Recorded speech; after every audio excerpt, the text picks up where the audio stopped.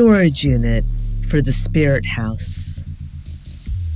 The father at dining room table, shades drawn, wobbly throne. The daughters with their brown, shaky hands. A forest knot haunts the master closet among the clothes moths, felt wolverines.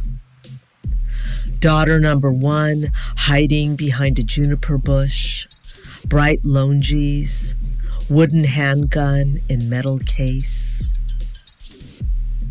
Daughter number 2 sleeps with a long broom next to her bed, mint chocolates under pillow. 5 a.m., the father drops a cold, wet towel on her face. Storage unit filled with boxes of LPs, Joni, Dylan, Carly.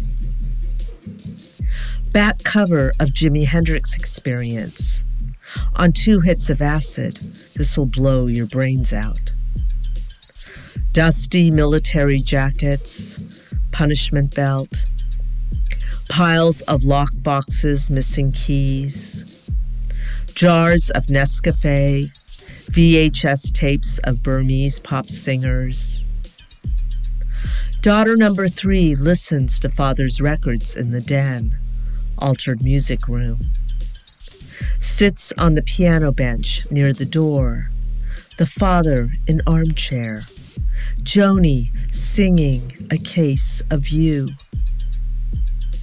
Forest knot flutters above in air, smoky from Kent 100s. This poem is from Storage Unit for the Spirit House on Amidon by Moshe Lin. Sorry, the police and soldier was they are everywhere. They check the car and check the phone.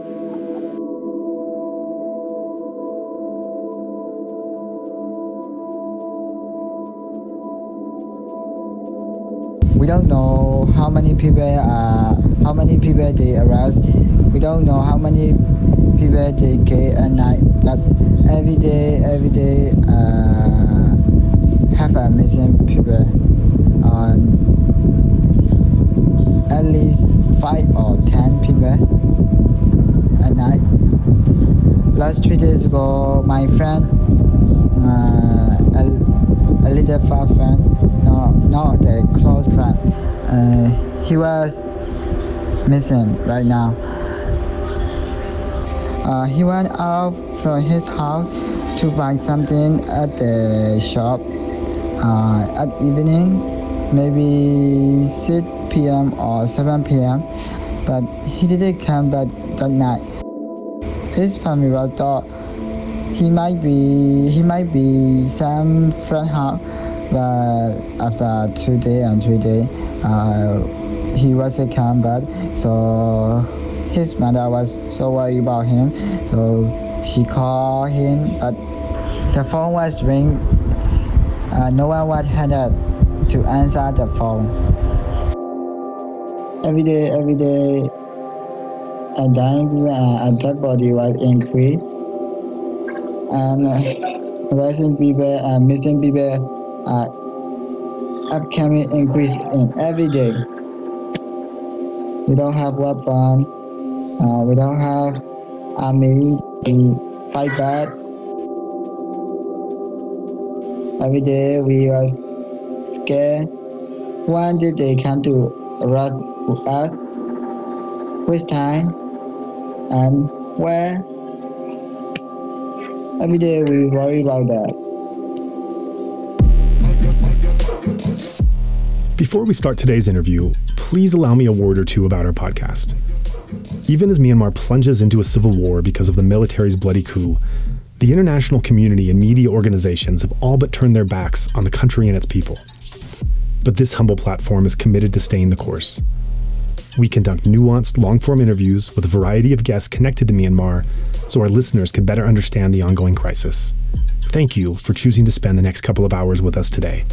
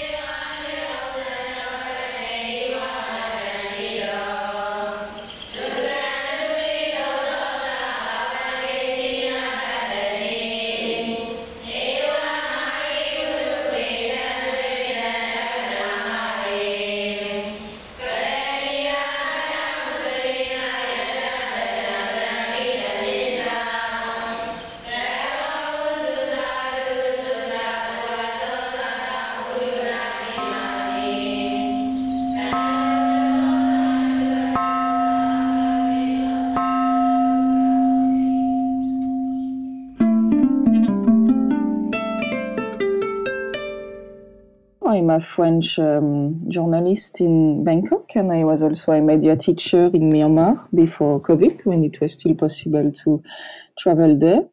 So when the coup happened on the 1st of February, some of my former students reached out to me because they were now graduating journalists, and all of them went into the streets to cover the protests, the anti-coup protests, and they publish picture and info. Some of them work for local media, but they ask me, can you help us to give an international audience to this event and this picture?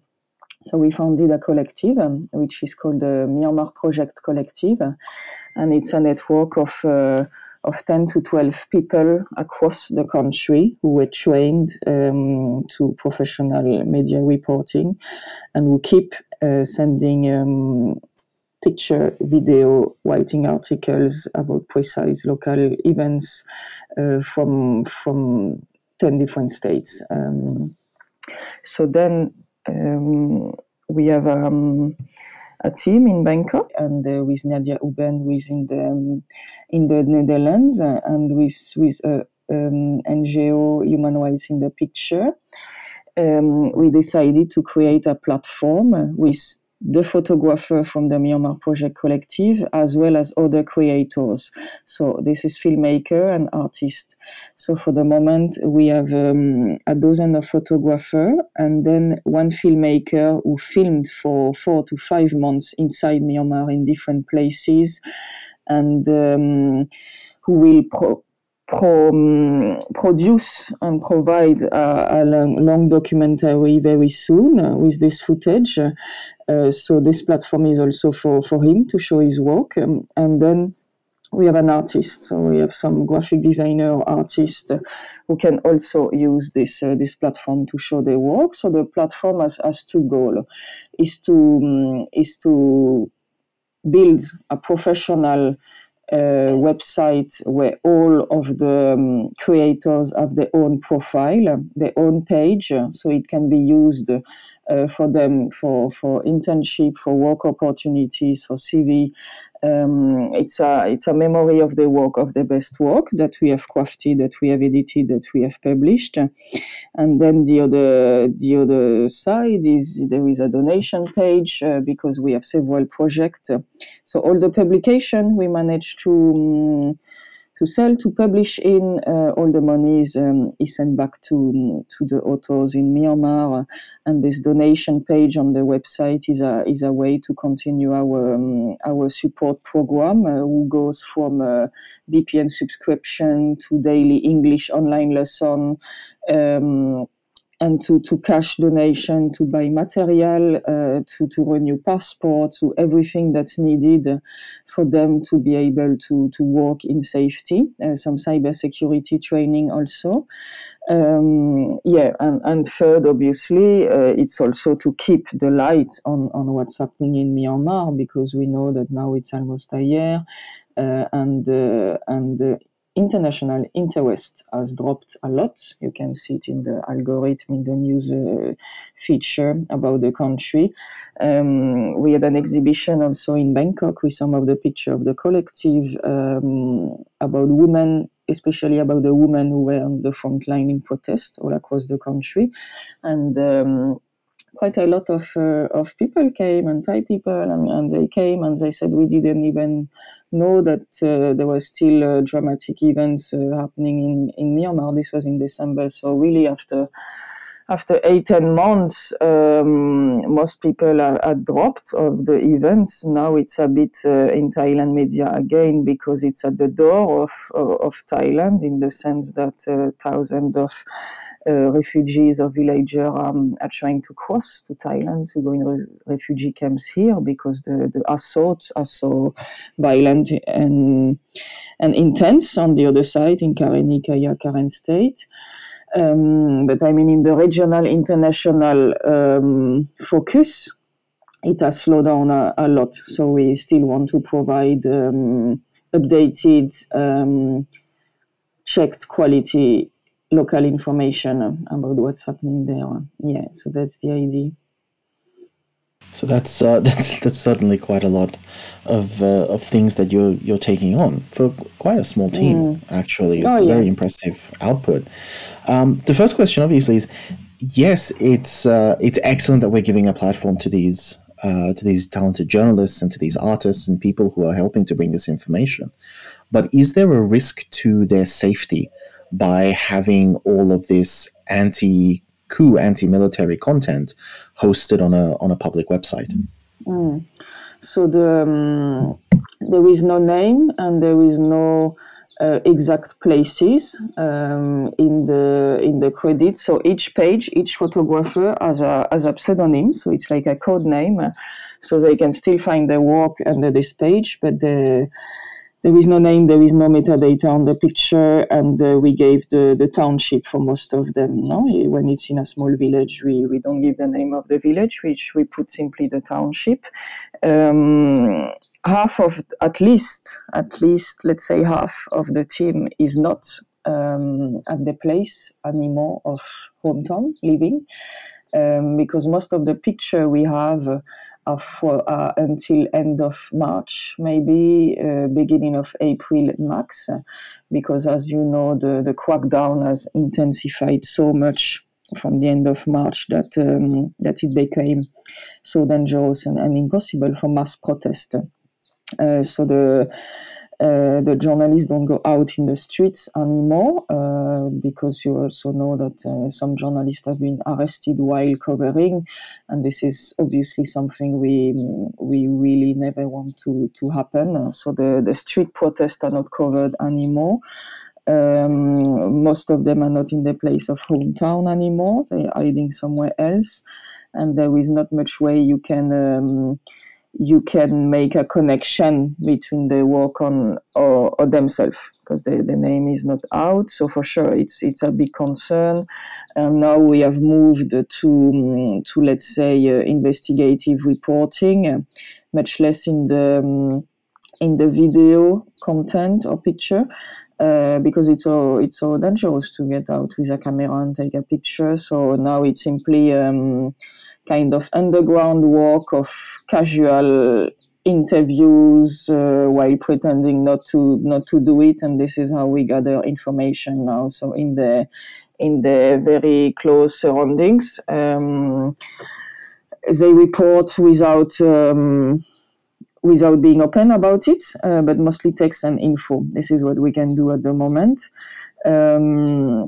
We have some of the team who is able now to send a picture of what's happening on the Thai-Myanmar border, which is a bit easier because quite a lot of pockets of the are not controlled by the military, or on the Thai side, it's possible now to see the IDP camps and to visit there. So as much as we really have to evolve our report to make our reporting evolve according to the security situation. So some things are really not possible anymore, covering street protest, but other things are still possible. You can still inquire what's happening to the unions in a factory, what's happening at the trade.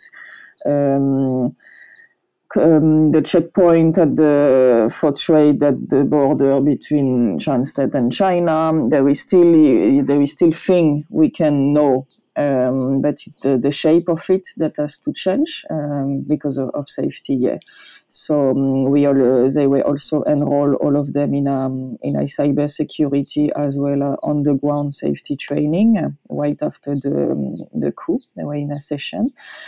So this program has been going on for them, and yes, we change every week, every 2 weeks, every month the strategy of reporting to make sure that no one knows who they are and where it comes from. And I think it's very important to emphasize this because, as you said, it has gotten much more difficult. There have been a lot of crackdowns. We saw towards the end of last year during the silent strike, 2 reporters, as you know, were arrested, and one of them unfortunately died in custody not long after that. And it's almost certain that the other reporter, the cameraman, was tortured by by security forces. So the risk to people getting this information is incredibly high. But we desperately need to get this information. And I want to circle around. You mentioned we're getting information about things like trade over the borders, checkpoints, what's going on in factories. What sort of value does this sort of, let's call it indirect information, have to the international audience? What can we learn about the situation from this sort of information? I think it's very useful to be aware of what is the daily life for people and what is the socio-economic impact of the coup, but also all of the global exodus of international companies from Myanmar, who for sure have brought a lot of work opportunities and developments among other issue. But what does it do when after a decade of liberalization reforms will allow all this company to come in terms of textile, but telecommunication, all these aspects of life who have been greatly developed since 10 years, and suddenly it's in a standstill. So we wanted to know what is the reality of it. Is really everything in a standstill economically? And if it is, how do people cope with it? Can they cope with it? And once you know this, you also know how to help better, because I think there is, even if the interest has gone down for Myanmar, I think there are still people who would like to know, would like to help people. But if you don't know exactly what the situation, your support might be misplaced, actually, because you don't know where to send it, how to send it, and where it gets, and what are the most needs. The main needs, and I think detailed information about the impact of the coup on the majority of people in Myanmar is of great value to see how can NGO or companies contribute to a bit soften the intensity of the shock that has been done to the Myanmar society. And if you know that some companies have stopped production, we know actually that some factories have to completely stop simply because most of the staff worked out as CDM, and this has a strong impact on a local level. When you have one giant factory where you have 1,000 people and you have 800 people who worked out, it has a certain impact. I think if you know what's the situation for people, you also know how to support them better. And this is the big, it was really emphasized in the case of Telenor now, who chose to leave the country because it said it couldn't operate under the new rules of the SAC that they put on the telecommunication operator, which is totally receivable as an argument. But then what do you do with all the user data that are left? And also they needed to be aware that Telenor was really the first choice for activists even before the coup, because it was deemed as the most transparent. And so now you have really people freaking out, and they are pushed to buy Mytel and MPT SIM card and data package, because they are the only one who have not been really put up the price. So Telenor and Ooredoo and most of the operators had to put up the price to make loss for the profit. And Mytel decided not to make discounts, because, as you know, it's military owned. So people are saying we are pushed they make everything they can. So we have to buy the products, we have to support the companies, and this is what happens when you go out of a country very hastily, without looking behind of the impact of all of this. So every company that was in Myanmar has a responsibility now, because people were somehow dependent of the product and had more trust in the product than the military-owned product.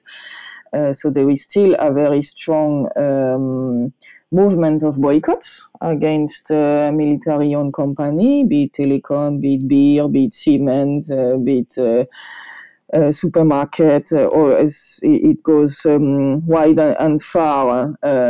So people are in a situation where they have to boycott the products that are linked to the military, but at the same time it became the only one available because of the disruption in trade and this exodus of international companies. So I think that is very valuable for policy making, to know these things, what people are subjected to and what they have to do and how they have to cope. And I would also say that our findings show that the main support network for people right now is still the local community, be it religious or non-religious. But at the moment, it's the temple, it's the churches, it's the local CEO, it's the ethnic group who provide for their own people, because the international agency same with the companies, they are tied up. No, they are locked up. They have to ask authorization for every single bag of rice to be sent across the country. So we know why we're in this situation, but the reality is that it's only this local network that makes sure that people still have something to eat, and they organize the transport to go to refugee camps when it gets really bad in the village. So they do all this work on the ground, and I think that knowing this is also helpful in the sense of then it become really obvious how to help and who to help, because they have the access, they have the language, they know the needs. So if the people on the ground are identified who still make a difference, I think it's very helpful for the international audience to know this. It points you to the right direction. I mean, there's so many things came up to me when you were saying that. So I think the first thing I want to say, for the benefit of people who have not been following the situation as closely, very recently, I think it was possibly just this month, the military announced that there would be a 15% tax levied on all data purchases, and I think a 20,000 kyat tax on all SIM cards.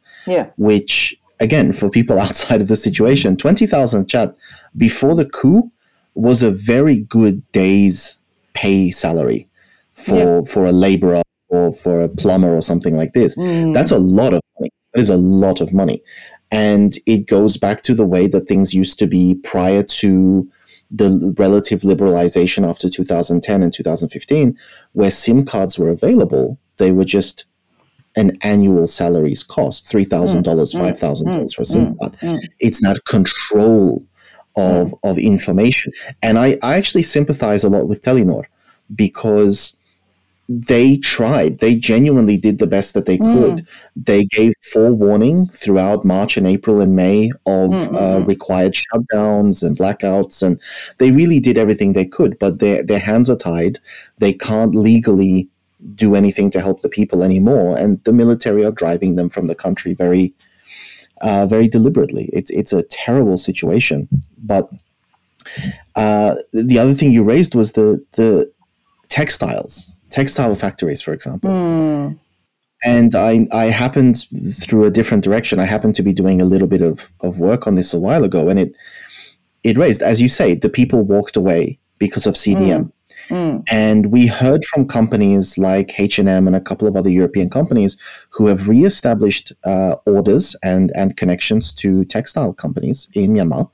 And they're saying, well, we have to do this because if we don't put orders in and we don't pay money to the factory, those people don't have a salary.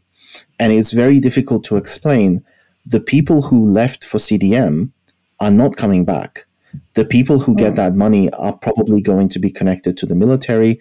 They're probably going to be cronies. They're probably going to be, informants for the military, things like this. So it really does paint just how many different tiny ways we have to pay attention to the local economic details in order to be ethical with our investment and ethical with our attempts to help. Because you are also correct when you say that one factory might support a local community, and that might be their source of dinner.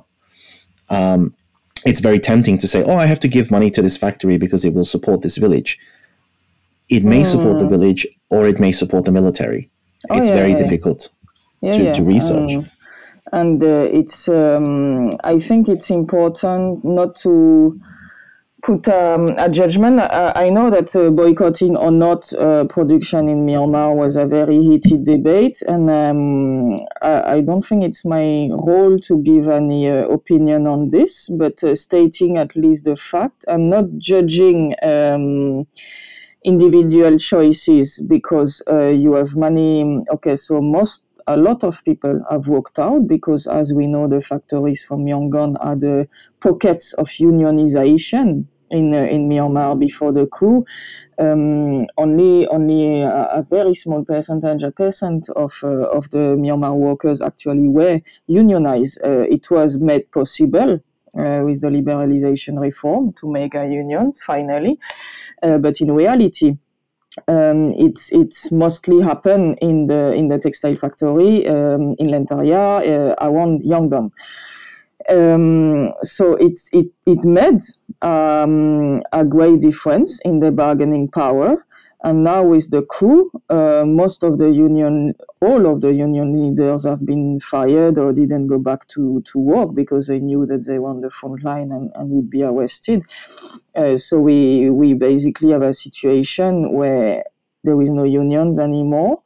And people who went back some people went back now to the factory maybe after 5, 6, 7, 8 months, simply by pure desperation. But we have to see that they work under conditions when nothing is guaranteed for them anymore, and the only thing that pushed them to go back is pure desperation. So there we could argue that the other solution, instead of having people having to go back in a very unsafe place with wage cut, because they use COVID and coup to cut the wage also, and the lack of unions to cut the wage, to cut social benefit that were hardly won in the last decade. So they are basically forced to go back to very illegal and unsafe condition, or there is nothing else in some parts of the country if they don't get donation as CDM workers.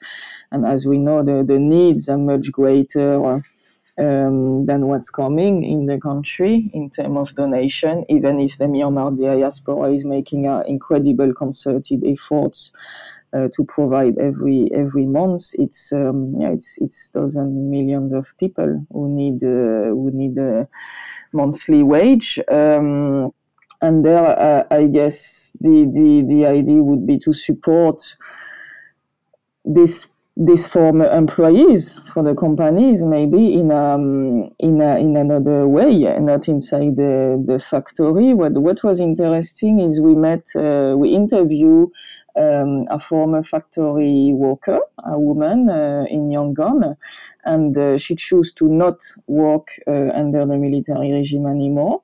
And then she actually turned into a researcher for a small CSO NGO on working conditions. So actually this whole terrible event can also be a way to finally make the right decision and empower people. So she became a researcher on the working condition in the industrial sector, which is incredible development. I wouldn't look at it. Yeah, I think looking at it black and white, we'll put two parts, the two sides in the wall. Obviously, there is no. The situation is so rotten that it's locked up. No, if you stop every investment in Myanmar, there will be less currency, less cash coming in. But anyway, as we know, very few of this cash actually goes to the people. And if you don't invest, actually you can invest in another way, in empowering these people in another way, so supporting them in another sort of work, because Myanmar had a very short kind of industrial revolution, was a way it moved from mainly agricultural to all this industrial zone. But now they are in jeopardy because the country is deemed too unsafe to be attractive for international investment. So what do we do with this dramatic period of time? And this is maybe a period of time where the work of empowering the workers is still possible, actually, and would be a great use of this time.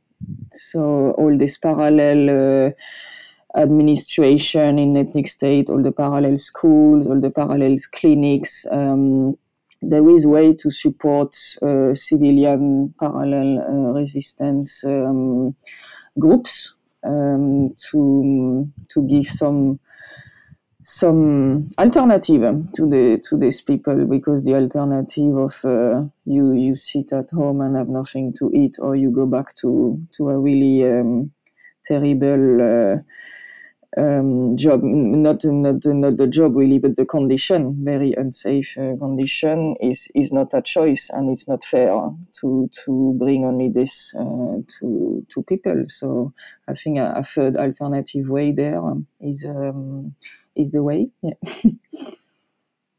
I agree, and I think it's one of those strange situations. It's sort of a silver lining sort of case where we say, well, it's terrible that this is happening. It's awful. But in these extreme circumstances, people demonstrate a capacity that they even did not know before that they had. And we see now very rapid advances in people, in, let's say, inter-ethnic relations in Myanmar.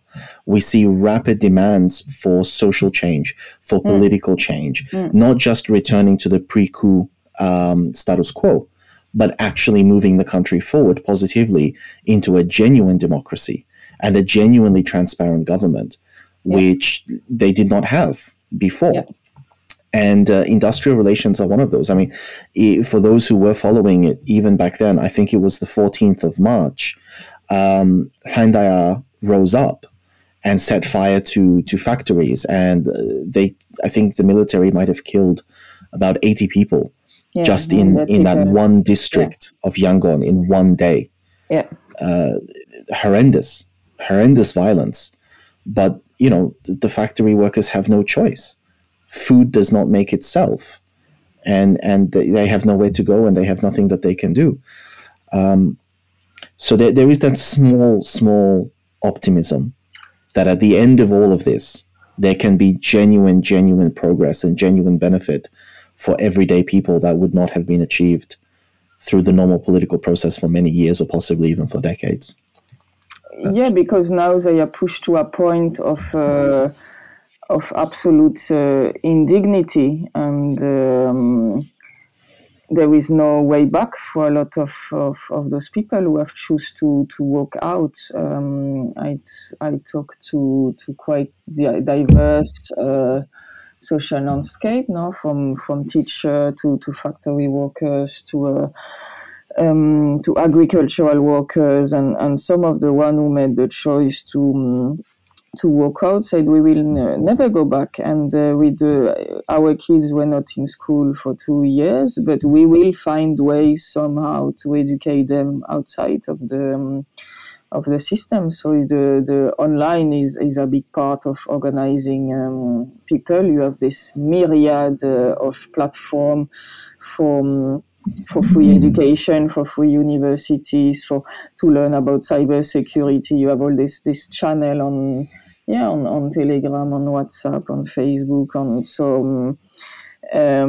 I'm not saying that it's a satisfactory replacement for quality education and healthcare, but I'm just saying that the will of people to build something parallel and the determination to not be part of the military system is still very strong. And what we have seen is the main I'm not sure we can call this coping mechanism, but what do people do in time of crisis? Actually, it's the same in every country at every crisis. When the teacher and the doctors lost their jobs, they were already not paid very well. What we saw is that most of them, they moved to sell things online, to buy at the market. So you go back to some kind of manual jobs, but on the free time, they are still doing voluntary job to teach the kids around in the neighborhood, to write program online that people can print and study themselves. And so what we see is that really a sense of sacrifice, that they sacrifice the career and the status for political ideology, and this has to be respected. And how they live is with the small help of local networks, as it was always the case in Myanmar. Really, at any time of the country, people only can rely on their local communities for most of their needs. And building on this, and I think all these parallel initiatives are the one who needs to be strengthened and supported, so people have a third way to exist and to survive this time in economic dignity without losing the right to express political opinions. I mean, to gain, I think, the right to express a political opinion for the first time, really. Yeah, I mean, in the country's history. CDM is an expression of politics, no? So this, and not putting your child at school, and it's the choice of most people, and it has to be respected. And if the international community wants to have any role in this at this time, it has to integrate into this reality. And so I'm glad that you raised the point of the international community. And towards the beginning of the interview, you mentioned as well that we can see from the analytics, we can see from the statistics, and also from anecdotal evidence that people internationally are not aware of the ongoing crisis. And that could be as, something like Thailand, a neighboring country, and not only a neighboring country, but a neighboring country that has taken a very large sudden influx of Myanmar refugees. And yet there are people in Thailand who do not recognize and are not aware of the scale of the crisis. Definitely in Europe, in North America, in Australia, the message is being lost. The interest in the case is being lost. It was fun to watch back in February, early March, and then after that it got boring. So the question is, what do you think that we can do in order to increase awareness of this crisis internationally?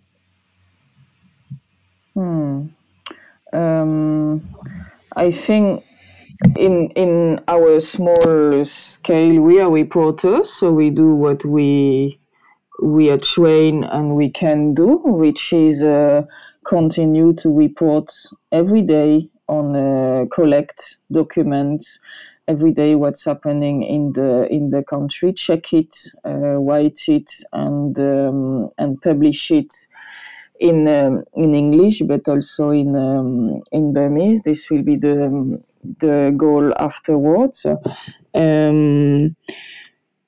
So continue to write about it, at least for us who are in the region. But we do it, and then so it has to be in the media, and then I guess what's helping is when you make some kind of link with your own country. So for the Americans, they could angle it on Chevron, and the French, we should do more about Total. And when you put some kind of angle that your country has some kind of responsibility in the fate of another country, this will be helpful too. So there was, I know that some countries in Europe, like Czech Republic, they are still very on the case with Myanmar, because the politician, some of the politicians, mainly the mayor of Prague, is very supportive of the pro-democracy movement in Myanmar. So I would say that it's global now. It's the media. It's when you have some politicians who have some ear to the problem. We have some people at the Senate and the Parliament in France who are really committed to keep Myanmar on the agenda, and they had a hearing with the National Unity Government in Paris, and in the US too. You have some people who really push. So I think if the media and the politics can have some kind of influence in their own country on the economic impact, because this is how it works. If you say it enough in the newspaper, and then the politician feels they have to do something with the economic interest of the country, which are not sitting well with the values in some countries. So yeah, we have the role to continue writing about it. The politics have the role to continue talking about it in Parliament, and then the readership, and I would say at least people who are so, I would say, infused. I mean, when there was the election in 2015, it was a big thing. There was a lot of interest in the country. There was a lot of investment, and I feel that people should continue to inform themselves about what's happening there, because it's not only when you can go there on holidays and make money by opening a factory that the country is interesting. It's like now. It's really now, the real moment where people need to be supported. And I think it's important to explain to people that support can go so far, and give them a clear idea of the situation in the country, and then according to what they want to defend, they can only also contribute to very precise initiatives. So some people want to buy art from Burmese artists. Some people want to support journalists. Some people want to support the union leaders, according to what your values are. So I think it's our role to tell people what's happening, and to give them the path of being able to help. And actually, there was some. I feel it in. I'm telling you this because when the railway workers in Yangon were one of the first to go in CDM pretty fully. The train was stopped pretty quickly because they walked out, a lot of them. And then the Railway Workers Union in France, who is very powerful, as you might know, can stop the train as they wish very regularly. in France.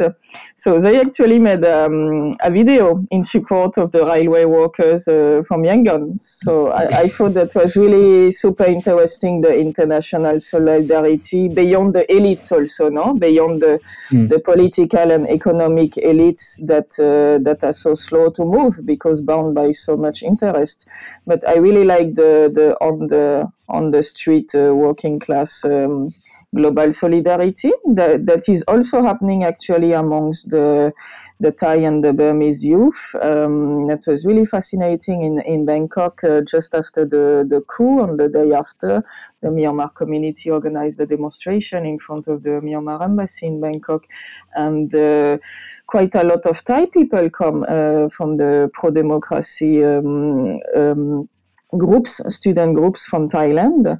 And then I think it's the first time I saw, or we saw, anyone saw Thai and Myanmar people demonstrating together for democracy in the country. And maybe 1-2 months later, there was a big protest in the middle of Bangkok in front of the BACC in support of the release of Thai student political prisoners.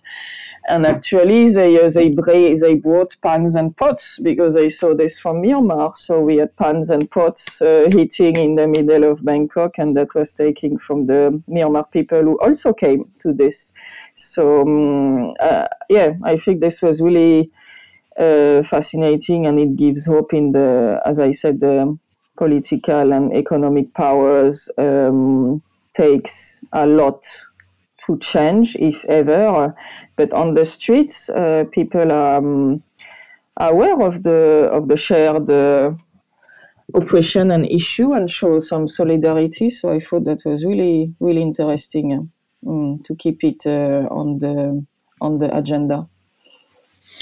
And I agree, and it really sort of shows. I mean, especially the example with the railway workers.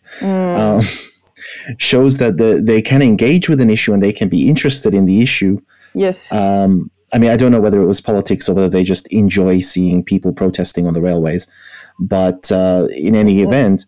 No, it was politics. They were aware of the coup in Myanmar, and they said, we really support you in your fight for freedom and workers' rights. And so... I think if you explain to people how actually the situation in Myanmar and what people go through,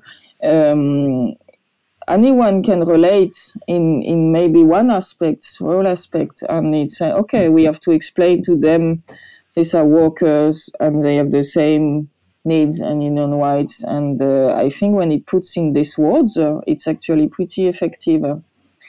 Okay. But then this for me just raises this question of, and maybe you as a journalist would have a better insight. Why has normal reporting not succeeded? I mean, the images that we have, we have some truly horrendous and grotesque things that we've seen. We've seen the beatings, we've seen the murders, we've seen the bodies being burned, all of these sorts of things. Yeah. These are shocking, and any normal person would look at that and say, well, this is horrendous and we should intervene because this is not a political disagreement. These are crimes against humanity, very clear and very obvious crimes against humanity. This is not about, well, do I support this party or do I support that party? This is far beyond that. Why has it not succeeded? Why have people not engaged with an issue where these atrocities are happening regularly and where we have the necessary footage and we have the necessary images to illustrate and to prove these atrocities? Why have people switched off?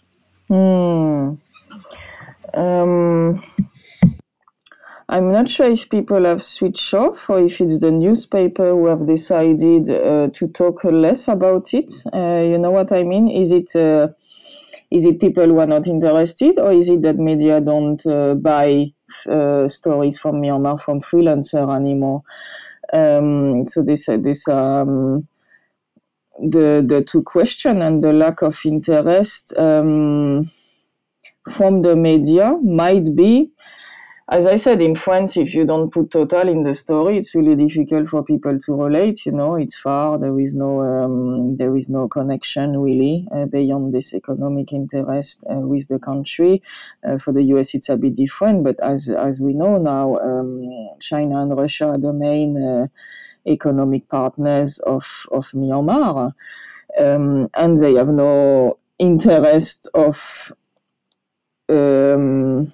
providing this kind of information in their media.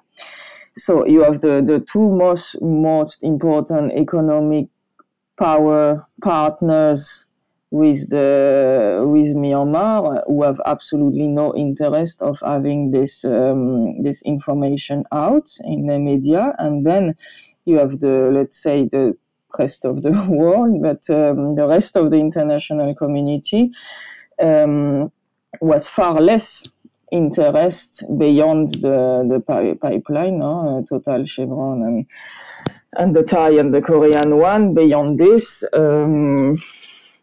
if you have no economic interest, there is no political interest, and then there is nothing in the media. I see it a bit like this too, because for example, in France, when there was what we call the Arab Revolution, it was widely covered for years in France, simply because France still have so much influence there. So it's also what's in the newspaper. It's also dictated by the interest of one country. And Myanmar now is China, Russia, and then you have India, who has also some interest in Myanmar, but who is so engulfed in his own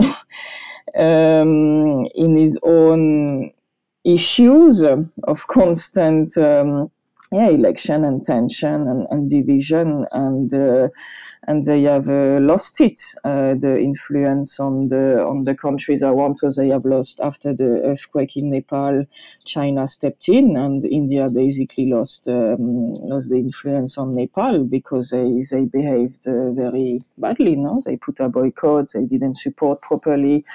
So Nepal turned away to China, and India has shown some support before the coup, also by sending vaccine and stuff to Myanmar, but there is no real commitment to the pro-democracy side, that's for sure, from the Modi administration. So what I want to say is, like, the three big powers around Myanmar have no interest that this goes out, and the rest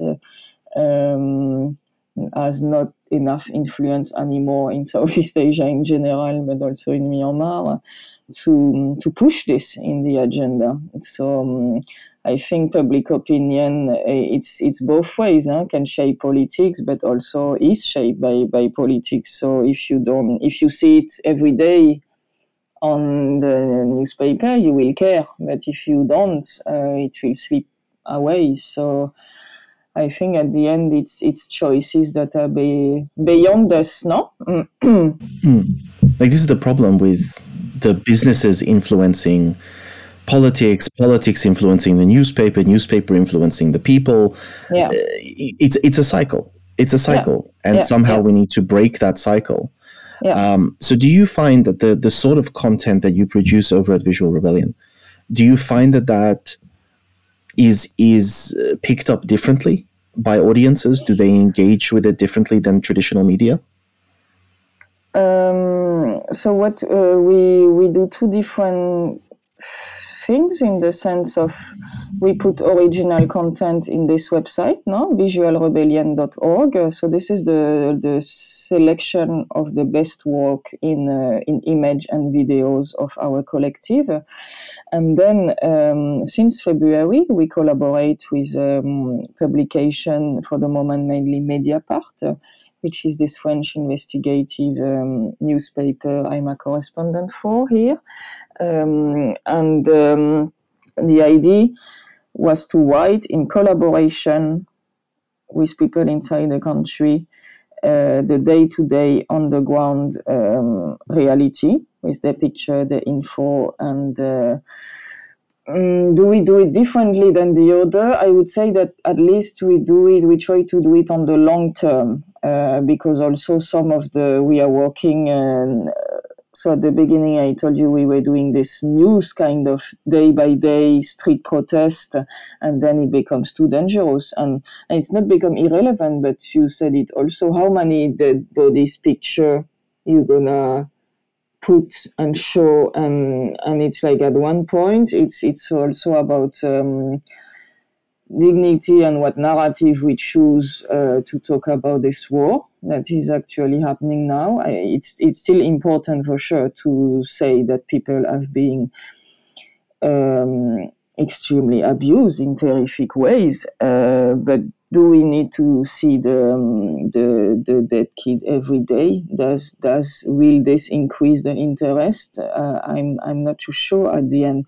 I think what will increase is that you explain people properly what is the situation, but on a long term. So from June, we moved on to investigative reporting, where we follow one issue.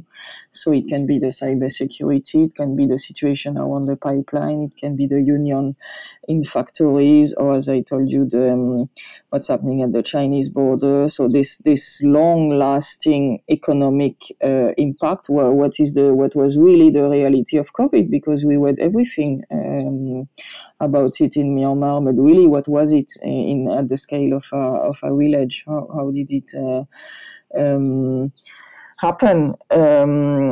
So I'm not sure. I don't know if we are doing better, but what we are doing is for sure long-term fact check by people who have been professionally trained to be journalists on one issue, on one place. So this is what we offer: hyper localized, checked information that will be constantly updated. And I think maybe now it's difficult to have people read this long report and stuff, but I think it will have some use to document all of this properly and in details. And on the side, we understand the fact that how it works, no, the landscape of information and the social media, that people really click on image and videos not more than 2 minutes, and so we create also this on the website. We create these videos, we have this post, we have this picture, because we simply know that it's much more easily shareable, and that people stop at it, and that Facebook algorithm will always promote image particularly, and then video. So I think you have to juggle all these things, doing very good quality long-term content that will be useful, we hope, to the society, or at least policy making at large, but also keeping the interest on a day-by-day basis by this viral, easy to share direct testimony on social media.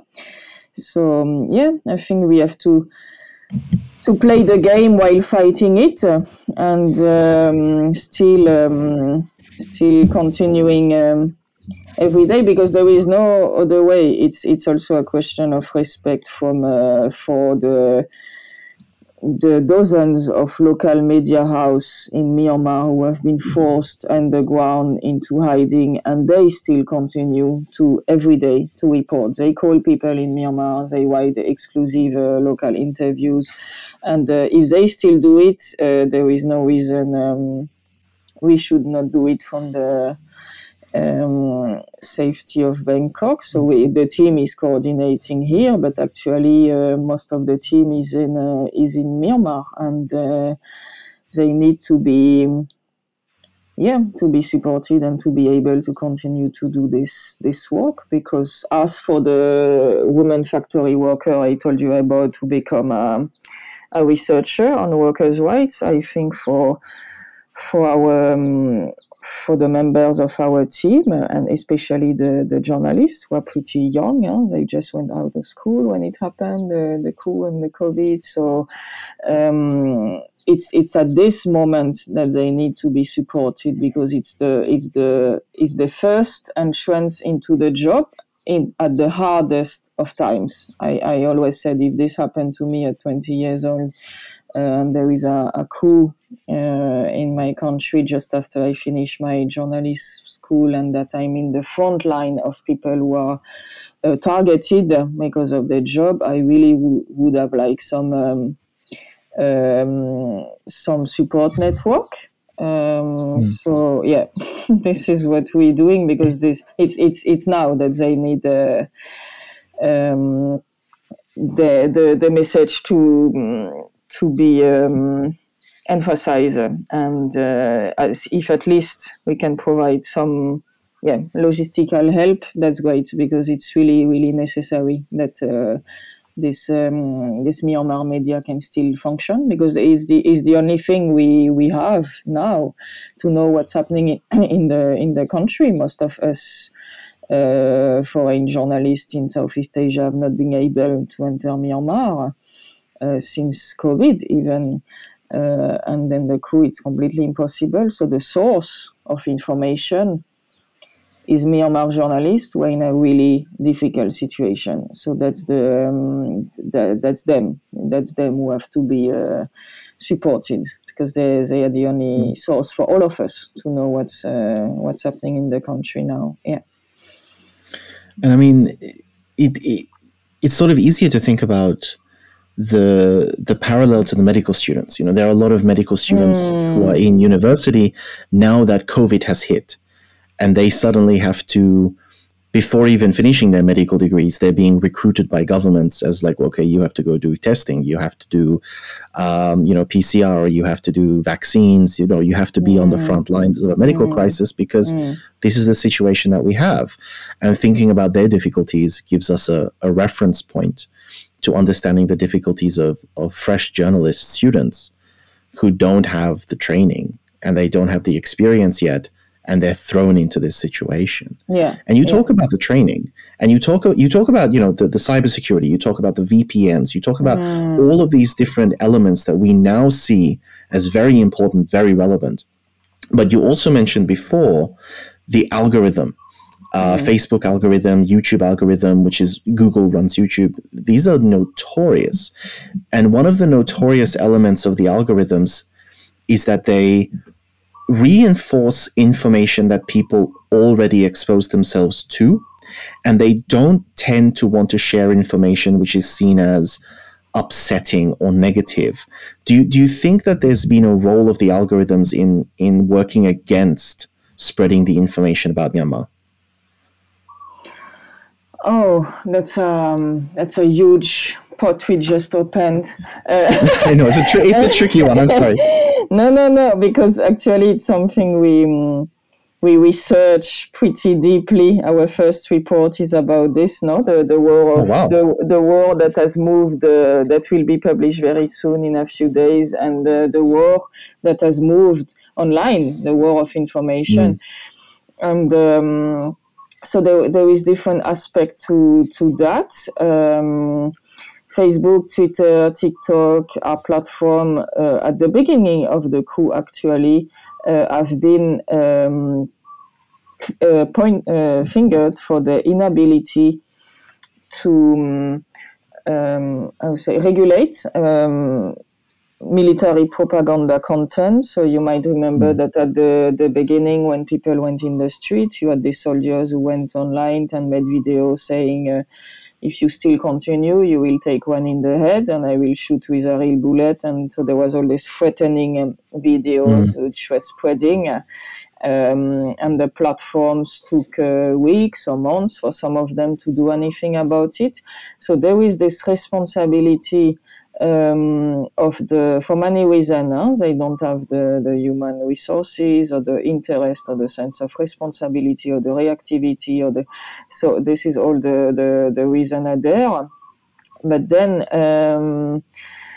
So you talk about the bubbles, and this is a huge problem, because now you have basically pro-democracy and pro-military camp who are fighting online too with different accounts. So you have actually pro-military civilian or soldiers who are creating Facebook accounts with a framing of the CDM or NUG or PDF to be able to make pro-democracy friends based on the similar profile picture, and to see what they say. And then you have I heard that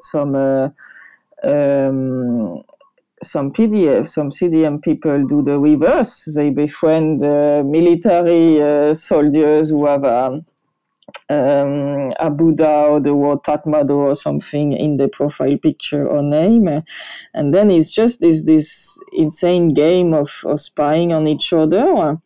So these are the cracks in the bubble, because people who don't do this are only exposed by the nature of this platform and your interest, how they judge your opinions and the interest. You will be only exposed to what you already agree with most of the time. So this is the real problem of Facebook still being the main source of information in Myanmar. We made a small survey of our own scale. It's nothing scientific, but just on an anecdotal level. We asked 100 people inside Myanmar in September 2021 from very different background. Casual survey.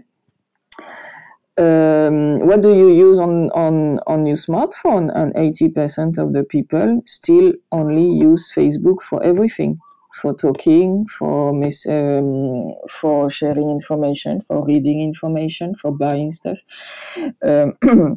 So it's just you have an immense role of Facebook in Myanmar that I can explain more, but I'm sure people familiar with Myanmar know why. No, when in 2000, from 10 to 15, you buy a smartphone in Yangon, and Facebook is already set up on it because Facebook had some deals with Telenor and some telecom operators to have the app set up straight on the thing. And as we know, the digital literacy was non-existent in Myanmar, because it was jumped from not even a landline suddenly to everybody a smartphone.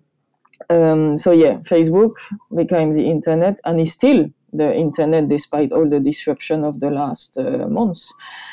So you have this big war. You have Facebook, who is much too important enough as a foreign company in this country, without the education that go with it, or without the human resources in the Facebook team to take down the things in time that should be taken down.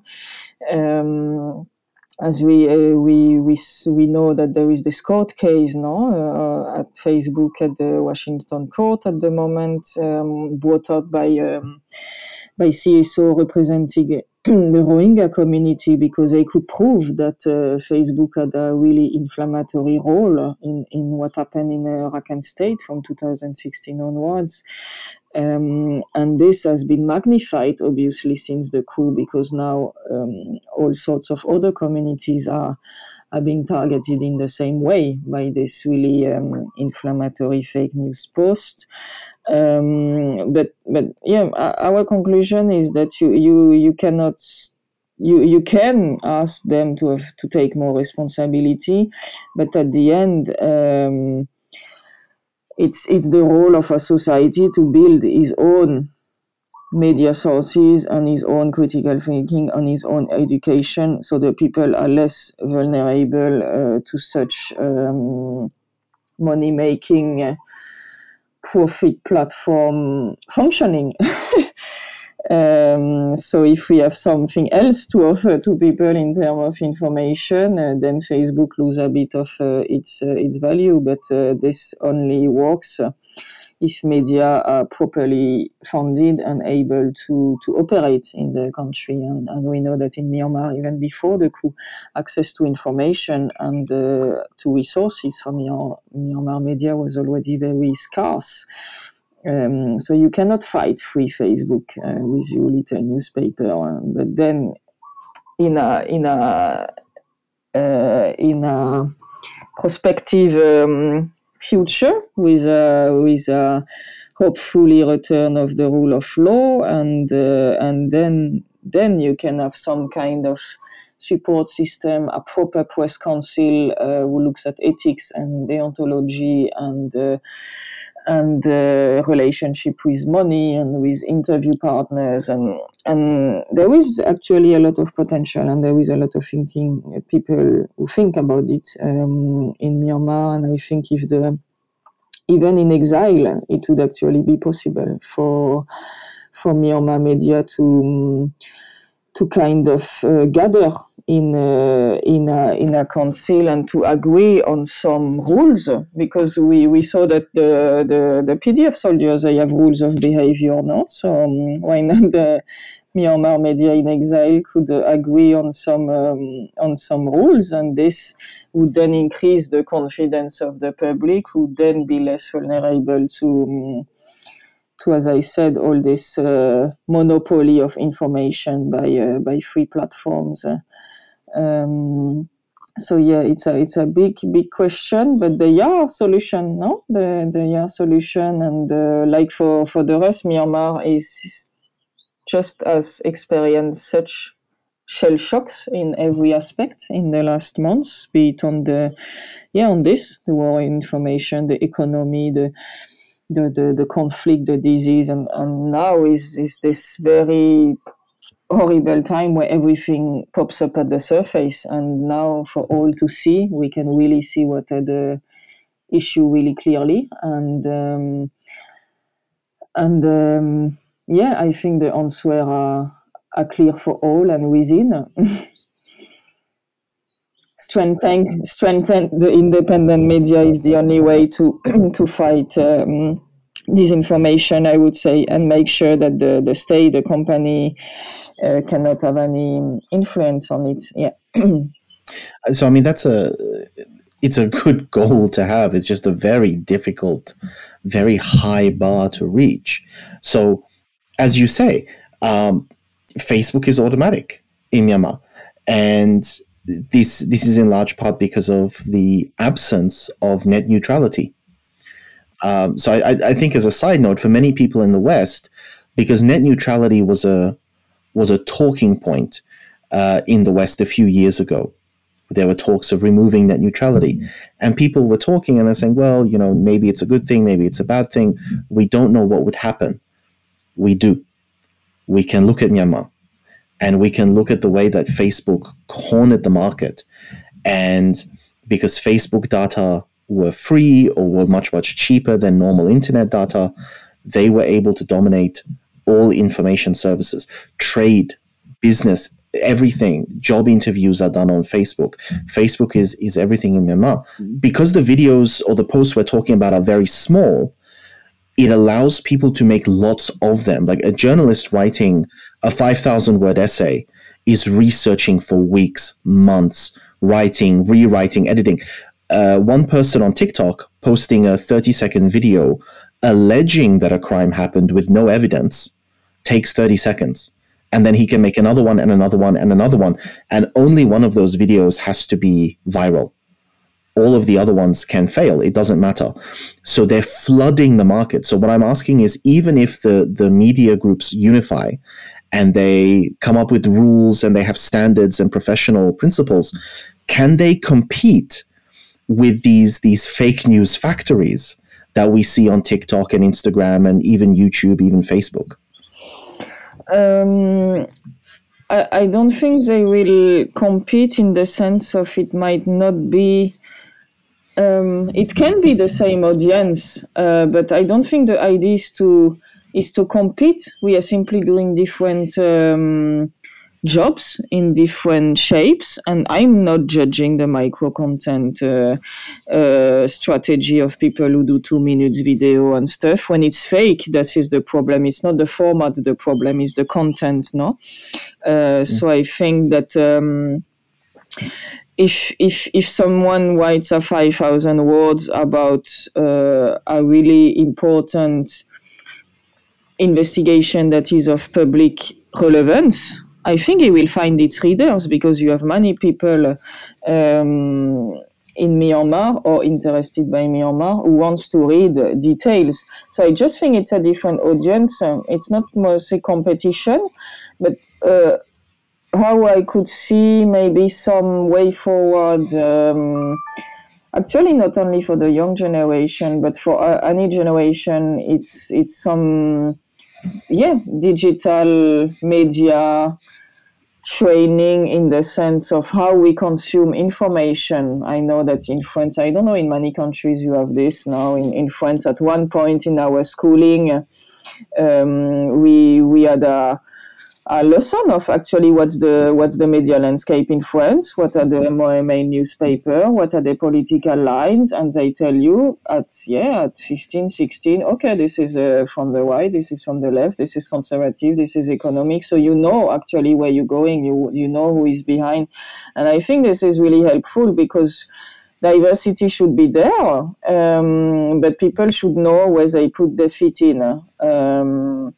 And this can also be done by journalists themselves or by activists. You have all this map in Europe, in France. We have all these maps of who owns which media, what kind of consequence it has. And this is all information that is findable. The only thing is to bring it to people in a viral way. So it can be via tweets. I also think that journalists should think a bit more about being more, that you can relate more, reach more, change a bit the format, not do this heavy academic long writing. We should also do it for some issue, for some reason, but it should be balanced with this easy to consume, easy to read, very valuable information. So for example, who owns the media is good, and is it a journalist behind? Because some of my Burmese colleague journalists, they tell me they saw all this new kind of publication where it's not really journalists behind, it's simply pro-military people who set up a paper to occupy the market now that the independent media gone and cannot function anymore. So it's do not leave the floor, no? It's really important that we don't leave the floor to only pro-military information that we call propaganda, but be there, because they are there too.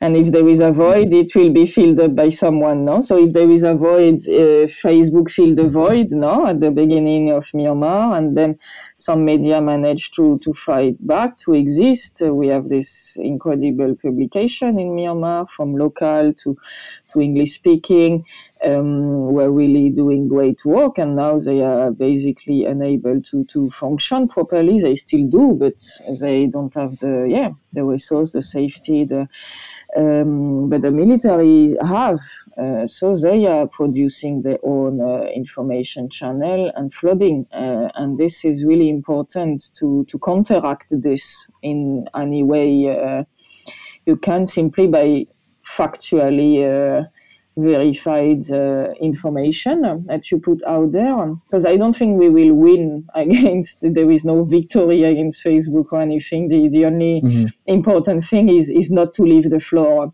to offer different things to people in the hope that the fact-checked non-inflammatory content will reach the most people and cut the influence somehow of content who is doing the opposite, to fuel tensions, and which is simply not true. So I think that's a big field, but it's totally Possible. You have the people who can do this in Myanmar. These workshops. You have the thinking. You have the. It's possible even now using online actually to talk about this, because you have, as I said, you have course about everything now online. You can take course. You can pursue your studies. You have all these cybersecurity safety clinics. You have all these tips. So it's simply playing the game of the algorithm to reach as many people as you can with factually relevant information. This, I would say, is the game. And for this, we need Myanmar Media House to be able to work and to have the resources to do it. So this is why a big part also of our website is providing a straightforward platform for donation, because this is the only way to continue the information being produced. And certainly will make it easier for people who want to donate to find those donation links and make sure that the people who need those goods and education can receive them. I want to segue though, just on this topic of getting the information out there.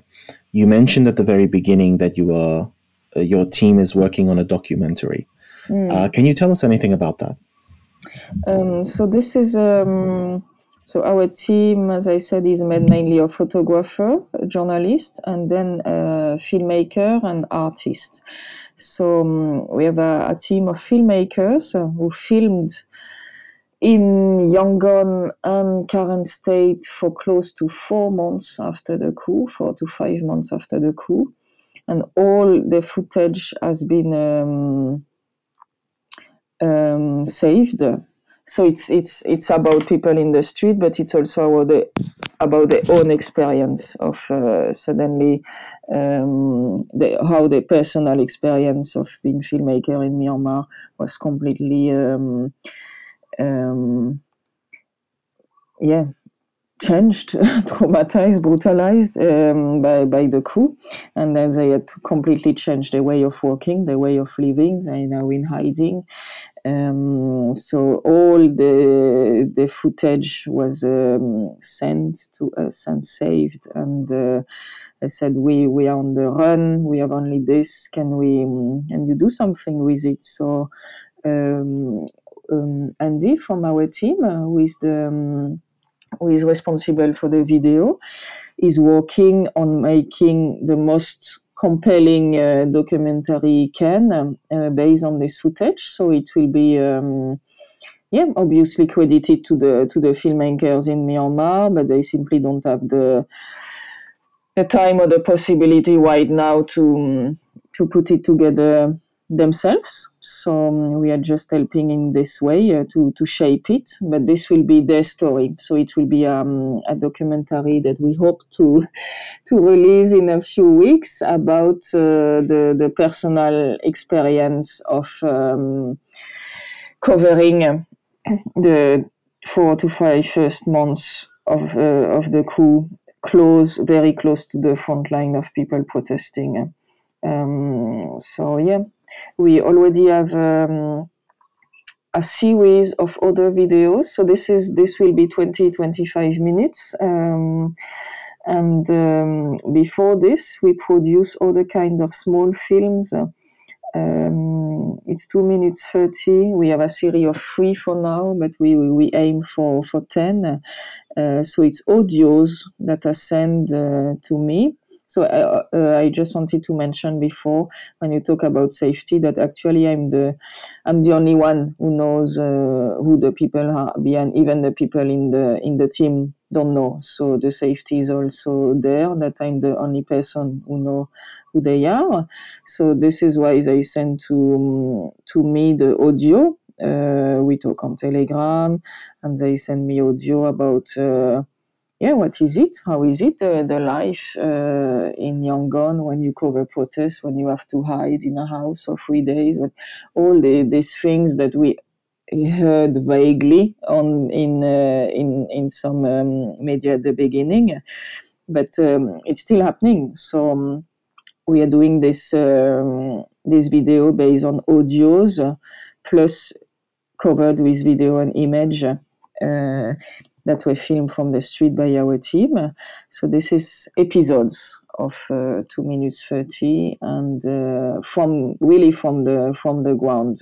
He talks when he's on the street, and so we want to show the direct experience also of people, but also what it is to be a journalist, a filmmaker right now in Myanmar, where the impact of the creative community.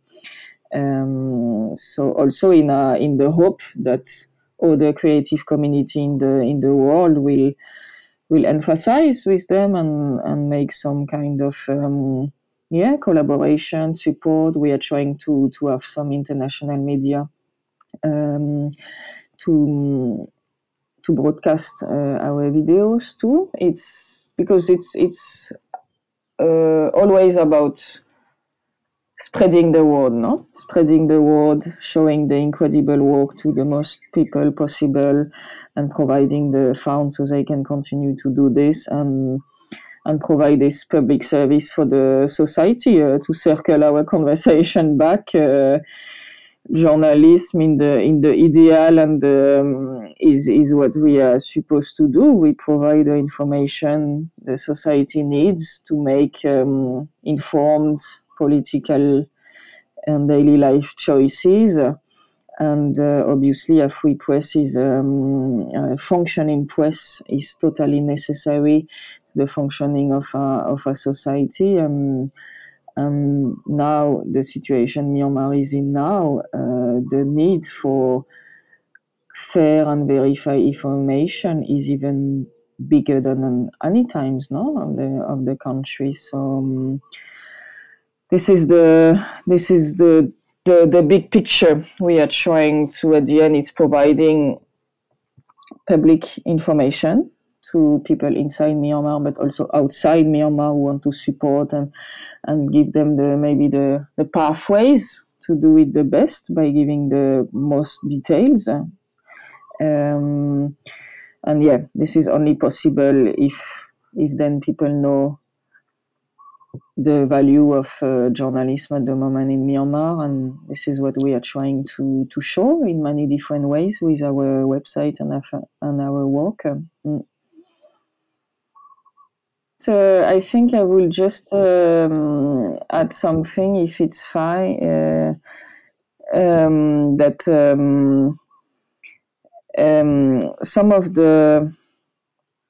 some of our team, I would say half of the people have been subjected to really hard things in the course of their jobs. So some of them have been injured in the protest, shot at by police because they were taking pictures. They had to leave the house straight away to go into hiding into another state because they were identified as journalists in a pretty small place where there is not many. Some of them were attacked by thugs. You have also thugs hired by the regime at the moment to. Not at the moment, actually. It was during the protest in February, March in Yangon, where they would simply beat up and steal everything from young people in the street who look like student protesters. And so one of our journalists was victim of this, got aggressed by 5 men. They took everything from him, the laptop, the camera, the phone, the paper. So I'm saying this to say that it's not charity what we're doing. We're paying people when they produce the content and send it and publish it, but also the needs are just immense and go beyond the professional, in the sense of it's just so dangerous to be a journalist at the moment in Myanmar, and so this is why this money goes in very different ways, no, to help them secure to help them secure a safe passage to another state, to help them buy another phone or a camera when it has been taken or stolen from them. It's really this war situation, and we have also a colleague who was not part of the collective, but colleagues of colleagues who have been arrested, and she's in jail now for 4 months. So a mother was relying on her income. So there is also the need to support the families of journalists who cannot work anymore. So what I'm saying is that it really goes a long way.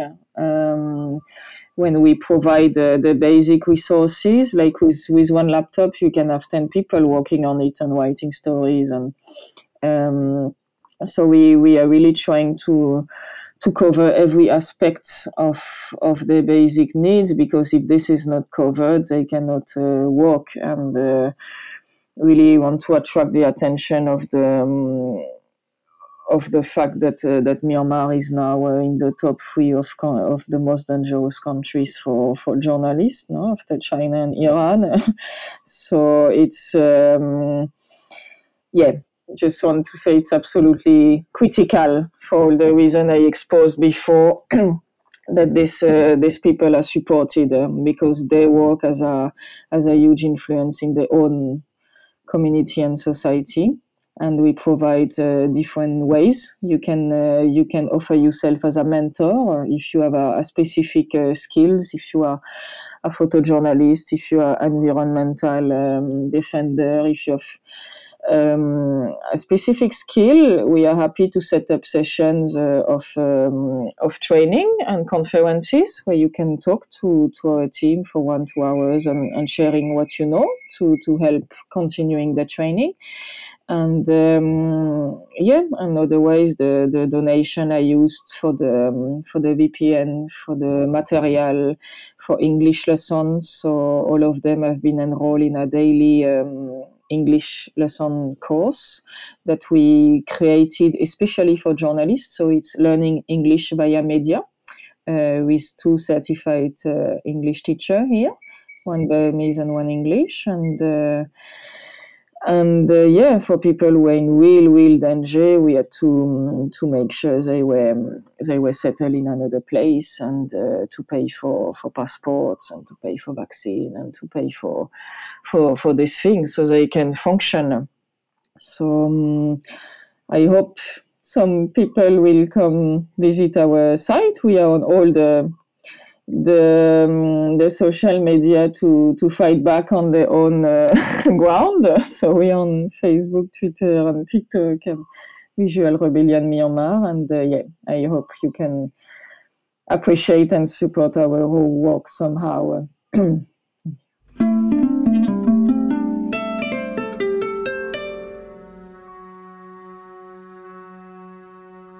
Hey, I have to tell you something. Yesterday, my house, my real house, the police and soldiers came to find my house. After they check in around my house 1 hour, they leave. They don't know anything. They just want to arrest and kill. They just want to do that. They don't care who you are. But it's really lucky for me. I was there at home. They was come to my house and find the thing about the protest. My family was really scared about that. But I was true evident about that.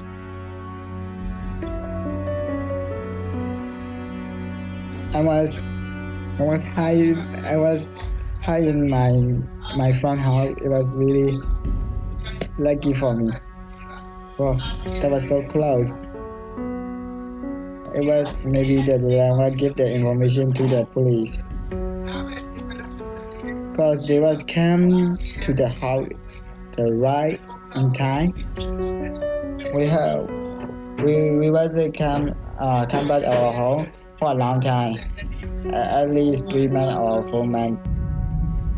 But the next 3 or 5 days, I will be go another place to live. No, I should live one place for a while. I must hide my identity to everyone. It was better for me.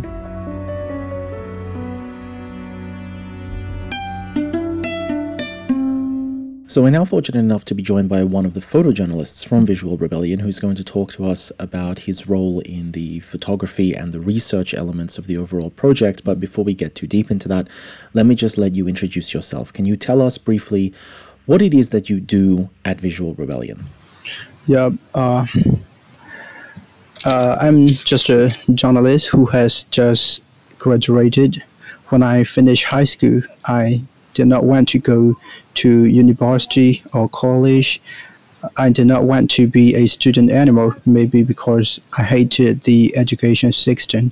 I was looking for some non-government institute or college or somewhere I could learn something for a profession. Fortunately, one of my brother worked in media teaching, so he told me that I might be able to find a profession in this sector.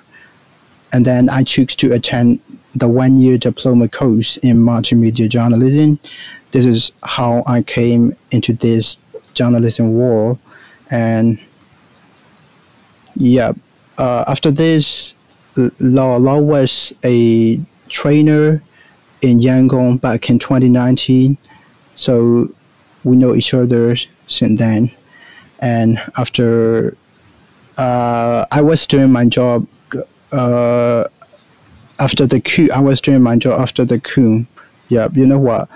My job, journalism, going to the protests, taking pictures, making interviews, and I posted some pictures of mine on social media. And Laura Siegel, who is a French journalist, saw my pictures, and she wanted to produce some story together with me and my other friends who are also journalists for a French news company. Yeah, I do not work for a local media yet, and I was not a journalist at the time of the coup, but I was just doing my job under military dictatorship. Laura saw my pictures on social media, and she wanted to produce together with us. That's how Visual Rebellion Myanmar founded. Yeah. So at the time of the coup, so that was almost 1 year ago. How much media experience, how much media training did you have?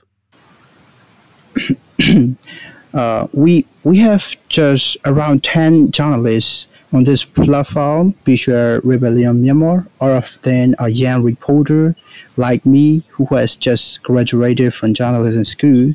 We have just like I said, we are young and inexperienced journalists.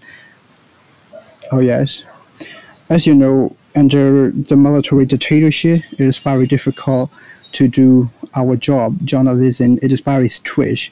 They arrested and even brutally killed everyone who was against them.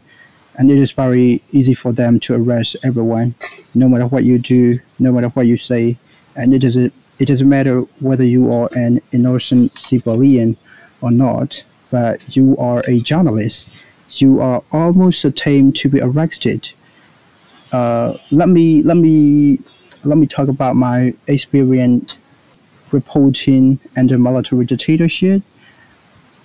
Yeah, it was the hardest part when I was writing an article about Chuk oil refinery.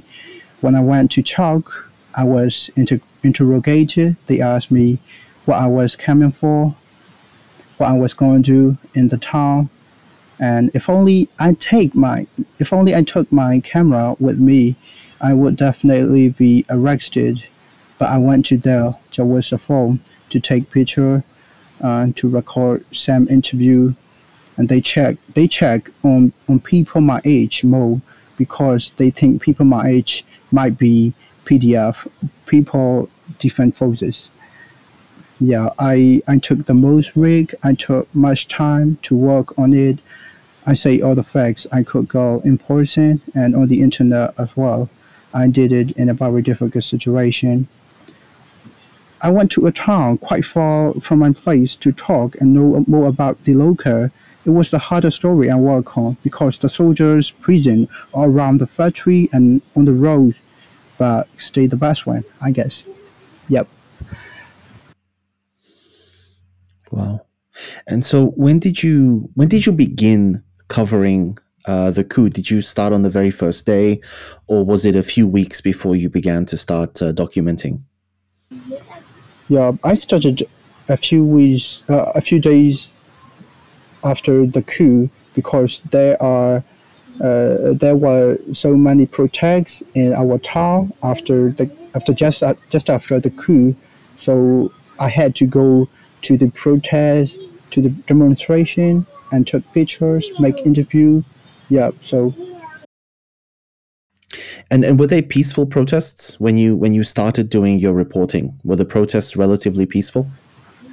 yeah, in the first day of demonstration, yeah, it was peaceful, but starting from March 3, they started shoot with live ammunition or like tear gases, and then they kill a student who is also 19, an engineering student.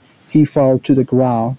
Uh, I saw it with my own eyes, and then the next day there were no protests anymore since that day. Yeah. Wow. And so what I'm wondering is, has anyone else reached out to you other than Visual Rebellion? Have you been contacted, or have you had the opportunity to work with large media organizations to spread awareness? No, I haven't been. Yeah, I have not worked in local media yet. We have contacts from all over the country, Upper Burma, Central Burma, and including Yangon. All of them graduated from journalism school together with me in the same year. Uh, all of them are very talented. They have a diploma in multimedia journalism, so they can write and produce text story, and they can also take very good pictures because they understand and be proficient in photojournalism. We produce documentary as well, and we have learned everything about journalism. So I believe that Visual Rebellion can reach at a certain level in a short time if there's enough support. Okay. I mean, that's definitely important for us to achieve because, yeah, as I say, and as you're aware, many of the international media organizations are just not focused on Myanmar. Many of them have left Myanmar. And the few that do focus on Myanmar issues still, they desperately need and they rely on the Myanmar journalists, the young Myanmar journalists like you, who get the photos and who get the images and who reveal those stories. And so that's something that I want to ask you about. As a journalist covering the coup, covering the dictatorship, covering the crisis, really, what are the sorts of things that you've seen? What are the sorts of things that you've written about and photographed?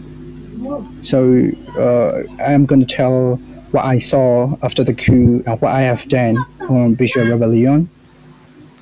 Yep. So mostly I'm a photojournalist, so I took pictures. I took so many pictures, not in the video that much. I don't do video that much, so I took mostly pictures and I write story mostly about the protest demonstration.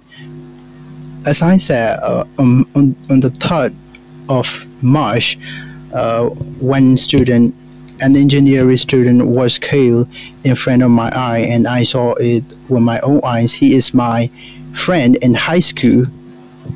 On March 3, one person was killed during the protest. He is my friend, an engineering student, and I saw it with my own eyes. And in that day, at least 10 were injured, and I was the only reporter there.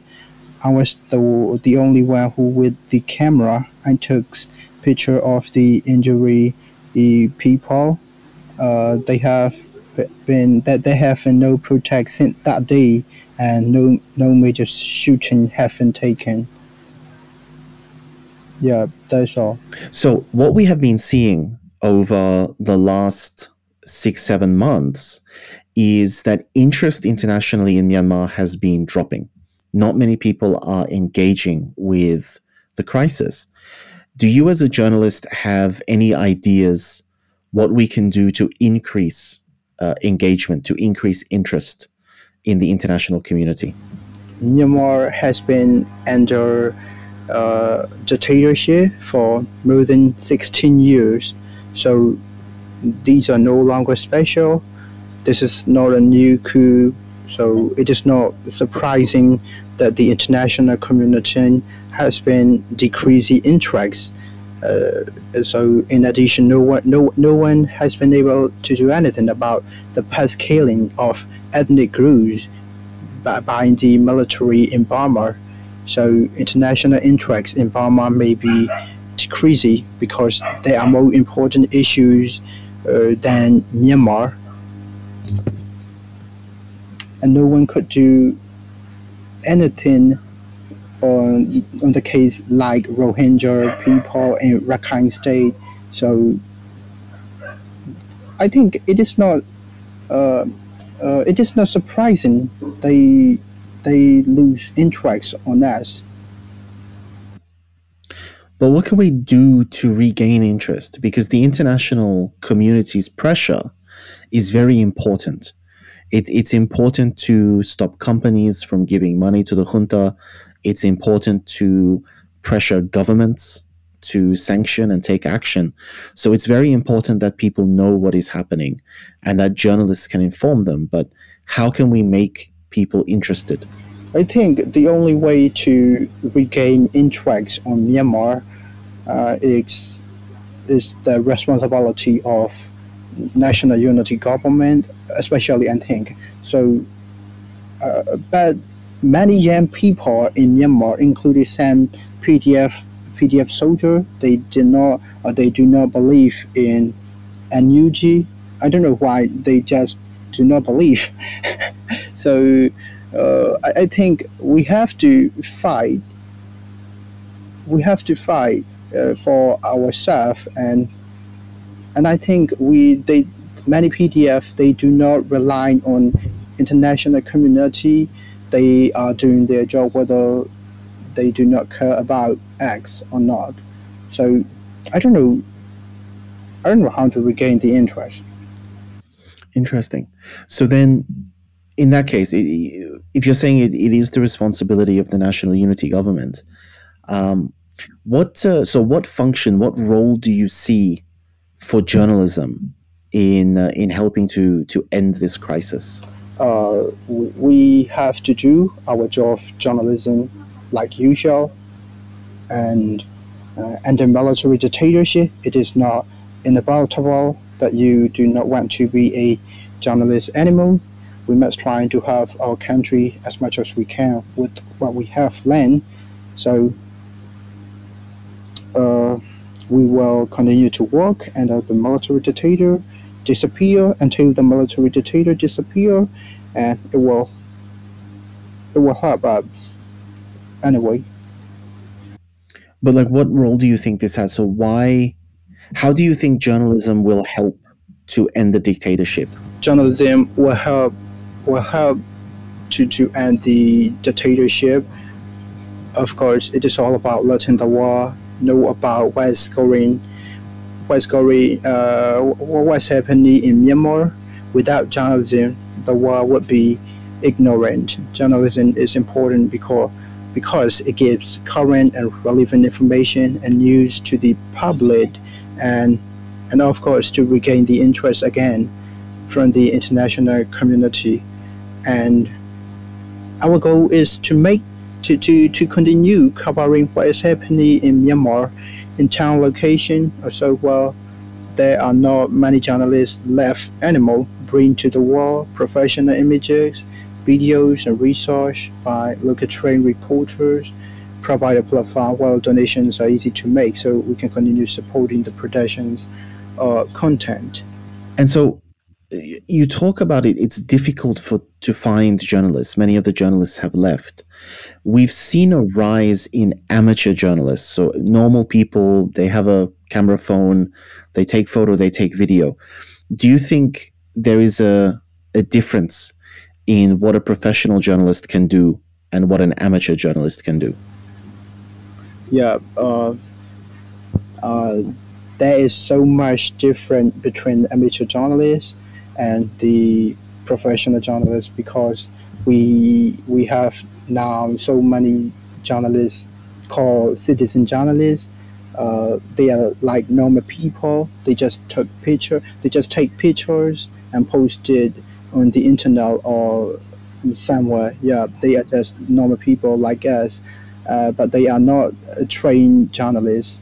And we have so many kinds of journalists under the military coup. There's so much different, obviously.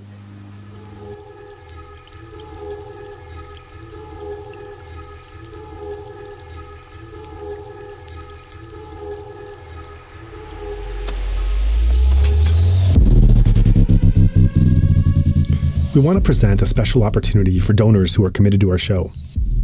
While we want to stress that we greatly appreciate donations of any size, larger donations, of course, are particularly helpful.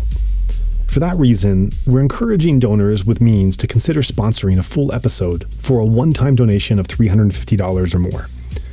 Donations in this category can include a dedication, if you'd like, to a person or organization, as well as a quotation or expression. Or your generous donation can be anonymous. The choice is yours. In either case, it would give you the satisfaction of knowing that you enabled at least one more episode to be produced for the benefit of the people in Myanmar who have suffered so much at the hands of the military. If you would like to join in our mission to support those in Myanmar who are being impacted by the military coup, we welcome your contribution in any form, currency, or transfer method.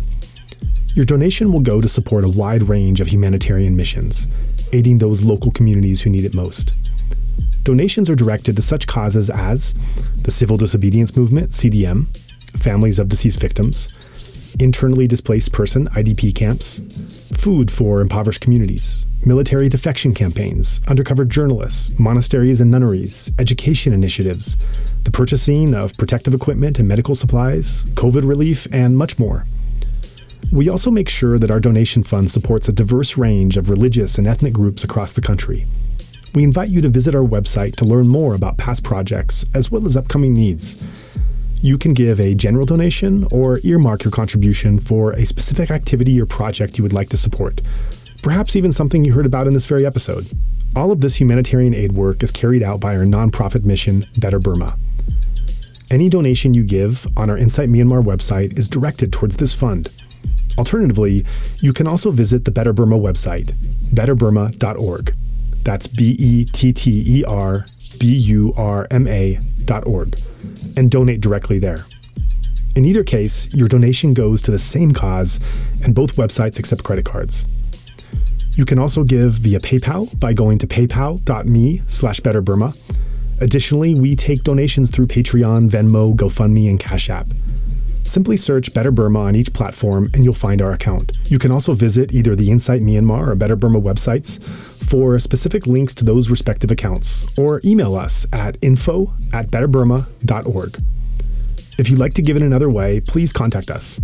Thank you so much for your kind consideration and support.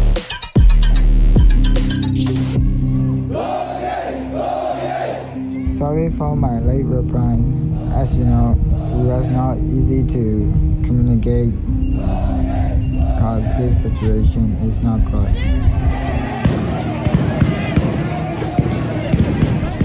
It was 2 weeks ago, and now so many people were hit by a bomb. Early last night, 2 or 3 bombs was exploded in the city. I mean, I'm okay. At least I was alive. Right? At least I was alive. I mean, I'm okay. I don't know how long we has had this situation. Every day I want thinking about my future. How long it take and how long we have to wait to end this. Sometimes I was lost my ambition. Sometimes I depressed. Every day we become harder and harder to live, to eat, to sleep. I have no idea how do I live in this country.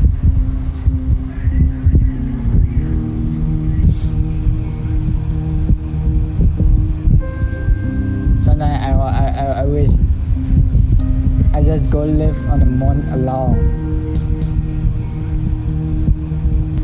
But I'm trying to stay strong. If I'm becoming depressed and just think about, I'm okay, I must stay alive. At least I was not dead, I was not get hurt. I'm trying to motivate my mind with that.